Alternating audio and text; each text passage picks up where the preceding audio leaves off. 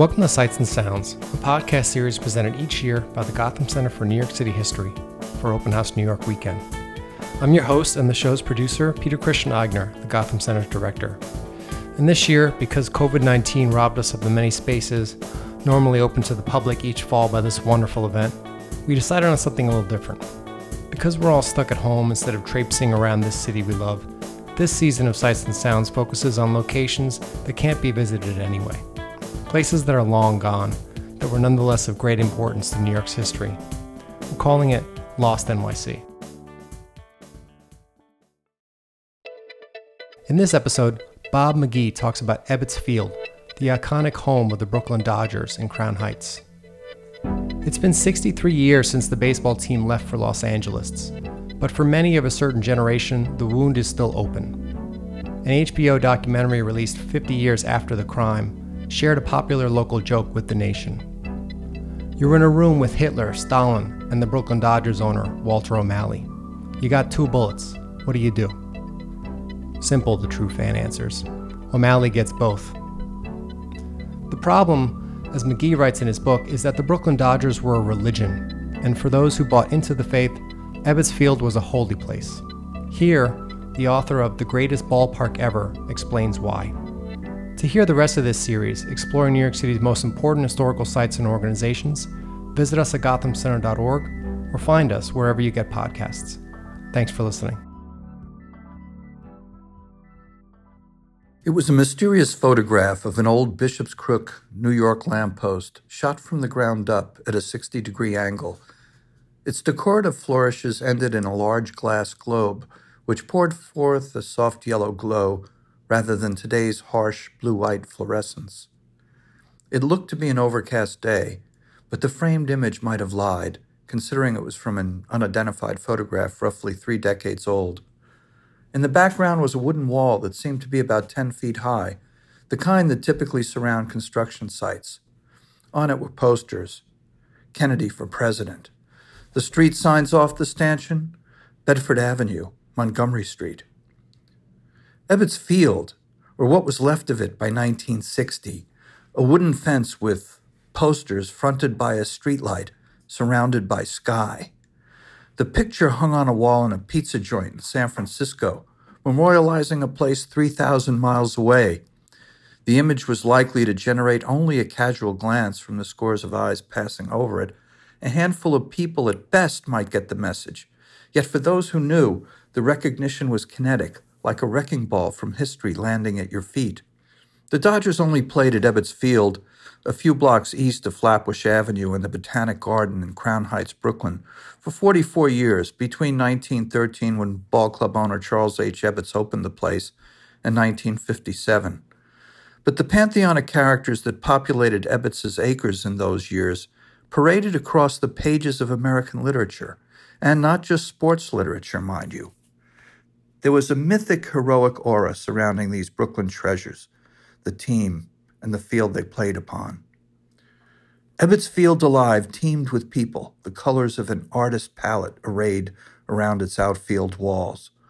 A bustling Brooklyn neighborhood beckoned just over the top of the right field fence on Bedford Avenue, where a cascading home run ball occasionally stopped traffic, children scrambling in its wake.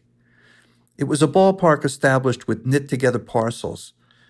They'd been surreptitiously purchased by intermediaries with no awareness of their intended end use, if only because the information could have provided those selling with an ability to name their price. But ultimately, what connected the surrounding neighborhoods to the ballpark and its team was an intensity and passion for baseball that has never been seen before or since. After 2 pennant-winning teams played on the grounds during Ebbets' first 8 years, the ball club settled into a near 20-year pattern of complacent, if not downright abysmal play.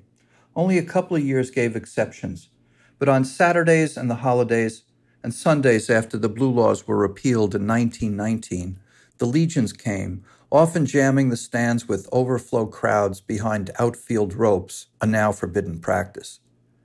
In the decades since Ebbets was wiped from the American scene, it's been a name uttered at various junctures when plans for and construction efforts on new stadiums proceed, but not because anyone would ever want to build a ballpark the same way. Too many things were wrong with Ebbets Field to make it a paradigm. Yet a score of aspiring successors have nonetheless presented themselves, whether in Baltimore, Denver, San Diego, Pittsburgh, or San Francisco. The objective is always the same, to recapture its intimacy and the rollicking pride that gave it such a wonderful sense of place. Ebbets Field created an alchemy that married the beauty of its architecture to that of the game and the grit of the cobblestone streets around it. The green symmetry of the diamond collided into the asymmetry of the concrete, metal, and wooden fences and barricades around it. The result was an element as intrepid as the outside world that it walled off.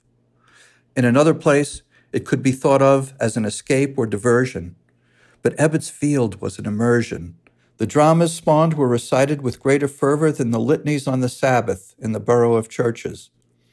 In 1931, it underwent significant renovation. The double-deck stands were extended from just beyond third base further down the line into left, center, and center field to create more seating. The new stands reduced the distance from home plate to the fence, the stands meeting Bedford Avenue in an angled corner in the deepest recesses of right center field. This modified the field and created the so-called bandbox that remains beyond the ken of today's more modern imitative ballparks. The fans eventually took to calling the players bums, but they were always our bums.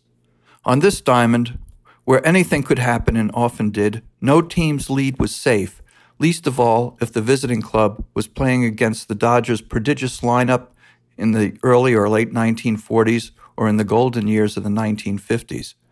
But mostly because of Ebbets' peculiar design, its odd right field fence, a jutting scoreboard with angled sides, and the right field wall with its slanted lower half. If the ball hit the fence, it fell straight down. If it hit the concrete wall hard enough, it careened back toward the infield. If the ball hit at an unanticipated angle around the scoreboard or in the deep right center field triangle corner, it could create quite an escapade for the outfielder. While incredulously observing one afternoon's events, Kennesaw Mountain Landis, the longtime baseball commissioner, likened the park to a pinball game. And so it was. The result made perfect sense for children and adults alike. We lived and died with the Robins and the Dodgers as both kids and adults, one fan said, and to this day there is a great void in me over that. I can feel for those fans in other cities who also lost their teams, but I don't believe their hurt can ever closely compare to ours in Brooklyn. It was at Ebbets, of course, that a lanky young slugger named Floyd Caves Babe Herman doubled into a double play as one of 3 Dodgers to arrive on third base at the same time on a summer afternoon in 1926. It was at Ebbets that New Jersey native and Cincinnati Reds pitcher John Vandermeer pitched his second consecutive no-hitter at New York City's first Major League night game in 1938. And it was at Ebbets in 1941 where catcher Mickey Owen dropped the third strike that should have ended the 4th game of the World Series with the Dodger victory, which instead served as a catalyst for a 4-run Yankee rally and critical Dodger loss. It was at Ebbets that Jackie Robinson broke the color line in 1947, and it was here that months later, Dodger pinch hitter Cookie Lavagetto, 2 outs, bottom of the 9th inning, broke up what would have been the first World Series no-hitter, hitting a fly ball off the wall, driving in the tying and winning base runners who had reached base courtesy of Yankee pitcher Bill Bevins' walks. 9 World Series were played at Ebbets Field, certainly far fewer that were seen uptown with the Giants at the Polo Grounds or the Yankees over at Yankee Stadium. But volume of championship jewelry and pennant flags has more to do with teams and annals and less to do with proximity to the action and the overall experience. For those who traversed New York's boroughs to watch baseball in these bygone days, the assessment was consistent. Ebbets Field was the greatest ballpark ever. Yes, the seats were small, the aisles narrow. Cans and bottles occasionally turned into missiles. The air was said to be charged, but nowhere were fans as close to the field. It wasn't merely the excitement of being there. It was the significance of being a part of something larger, of having a great unified presence and a collective pride in where and who you were, even while sitting with so many who were so different from you. Ebbets Field was at once a point of arrival and a spontaneous explosion of calibrated tension and fun. And if the results at the end of an afternoon or evening sometimes brought despair, what better paean to struggle could be offered than the dream that someday, some elusive day, the sweetness of total victory would ultimately be yours? Brooklyn fans were said to know baseball better than any others in either league, as if it were bred in the bone. In a manner of speaking, it was. Baseball's roots in Brooklyn stretch back to before the Civil War, when some 70 baseball clubs were here. By comparison, across the river in New York, there were only 25. Brooklyn stood atop the baseball world as champions of the National League in 1890 and again in 1899 and 1900. Those triumphs were before the advent of World Series play in 1903. Once that institution established the acknowledged supremacy of the victor, it became Brooklyn's magnificent obsession. The great day eventually arrived, even if Brooklyn's finishing touches on the 1955 World Championship were seen to in the Bronx. The Duke, Pee Wee, Jackie, Campy, Gill, Schoonge, and Nuke had finally done it, with a little help from Sandy Amorose and Johnny Padres, while another Sandy was a legend in waiting. It unleashed an outpouring of celebration in the Dodgers' home borough on a day when Ebbets Field was otherwise relatively quiet, serving only as a staging ground for the team bus on the way to and from its crucial appointment up at Yankee Stadium. No matter, Brooklyn was now the official capital of the baseball world, as every Dodger fan who lived there and elsewhere knew it should rightfully be. It should then come as no surprise that it was thought unconscionable when the Dodgers moved to Los Angeles after the 1957 season, with Ebbets Field, their citadel of struggle, unceremoniously deserted.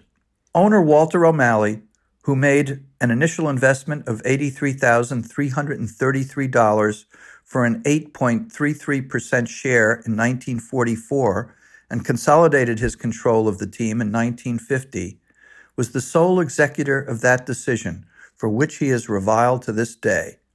O'Malley, noted one critic, bore a resemblance to the caricature of capitalism in a labor cartoon, with enormous girth, jowls, and an effete cigarette holder. But his intellectual assets were ample, even if the ends to which they were employed were suspect, and his manner often cunningly devious. Quote from Time magazine, "Part leprechaun and part literal-minded lawyer, he disconcerts friends with a Groucho Marxist air of insincerity, yet he walks among foes with the grave and wary eyes of an honest man lost among a legion of pickpockets." O'Malley wanted a new ballpark for his team, but over the years failed to secure the site he desired in Brooklyn at the junction of Atlantic and Flatbush Avenues. Between 1903 and 1953, all of Major League Baseball's franchises had stayed in the same locales, but in the 3 years between 1953 and 1955, no less than 3 struggling franchises moved.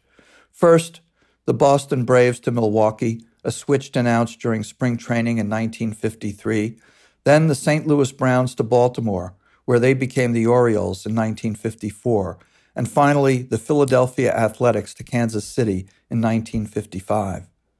And so O'Malley threatened to move, announcing during the summer of '55 that he was scheduling 7 games in Jersey City the following year as a warning to New York City for its civic inaction. The notion of Brooklyn without the Dodgers was unthinkable. They were the most profitable franchise in baseball. People couldn't believe that O'Malley would do it. Other teams were in bad straits, but not the Dodgers. But by 1957, everyone believed the talk was more than talk. Politicians came and went from their secret meetings, letters were exchanged, committees were formed. When Philip Wrigley and O'Malley exchanged notes at the baseball writers' dinner in February of 1957, agreeing to swap the Cubs' Los Angeles Angels minor league franchise for the Dodgers' Fort Worth minor league franchise, and made the announcement public, it amounted to handwriting on the wall. The Dodgers would have rights to the Los Angeles territory. As the weather warmed, Keep the Dodgers in Brooklyn rallies were held. Buttons appeared on shirts and lapels. At Ebbets Field, the season began. But the weight of truth deadened the air. In June, Brooklyn Congressman Emanuel Seller convened his antitrust subcommittee of the House Judiciary Committee, querying O'Malley and National League President Warren Giles, among others. More obfuscation. When Southpaw Danny McDevitt took the mound to pitch a masterful 2-0 shutout against the Pittsburgh Pirates on September 24, 1957, in what turned out to be the ballpark's last major league game, President Eisenhower was sending troops down to Little Rock, Arkansas, to enforce federal orders to desegregate the schools 10 years after Jackie Robinson integrated Major League Baseball on Ebbets Field, with Dodger President Branch Rickey as architect and advocate. The battle for assimilation that had been waged in the social laboratory that was Brooklyn had moved to another stage. The rendering of a malevolent ball club owner who failed to see decent measure of his investment as a public trust instead of a private opportunity remains painfully clear. It was O'Malley's and only O'Malley's decision, said Brooklyn and later Los Angeles Dodger Vice President Buzzy Bavasi in 1994 about the move. Everybody else was hoping something could be worked out. He borrowed the money from the Brooklyn Trust Company to buy the team, the nickels and dimes of Brooklyn depositors, said baseball historian Tom Knight. And then he moved the ball club out of Brooklyn. Forget the revisionists who say the intransigence of Robert Moses or the dithering of Mayor Wagner were responsible for the Dodgers leaving Brooklyn. O'Malley vacillated on the favorable terms that he needed to get a site. Robert Moses didn't trust him. O'Malley, as the venerable sports writer Leonard Coppett noted, did all that he could to keep the Dodgers in Brooklyn, except one thing. He didn't offer the team for sale. If he didn't think he could make it, he should have offered the team for sale. The 30-year-old photograph in the San Francisco pizza parlor captured both the vestige of an older New York and the avarice that destroyed it, an image poised on the precipice of a new age. In the turbulent decade that followed, with street riots, political assassinations, and a television war, beliefs in which America felt most secure, among them the idea of extended kinship, inspired by the likes of Ebbets Field itself, were subject to alteration, if not downright destruction. That no tangible shred of Ebbets Field remains where it stood is an insult to history.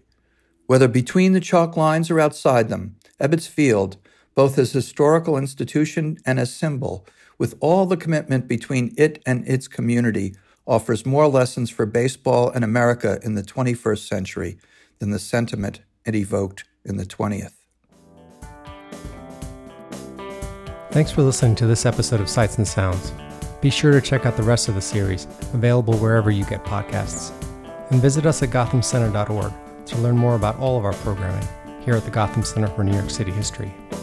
Post-production for this season was provided by Garrett Tiedemann for Citizen Race Car. Special thanks to Dina Ecker and Jessica George for their help in the making of this episode. I'm your host and the show's producer, Peter Christian Eigner, Director of the Gotham Center for New York City History at the Graduate Center, City University of New York. Be safe, everyone.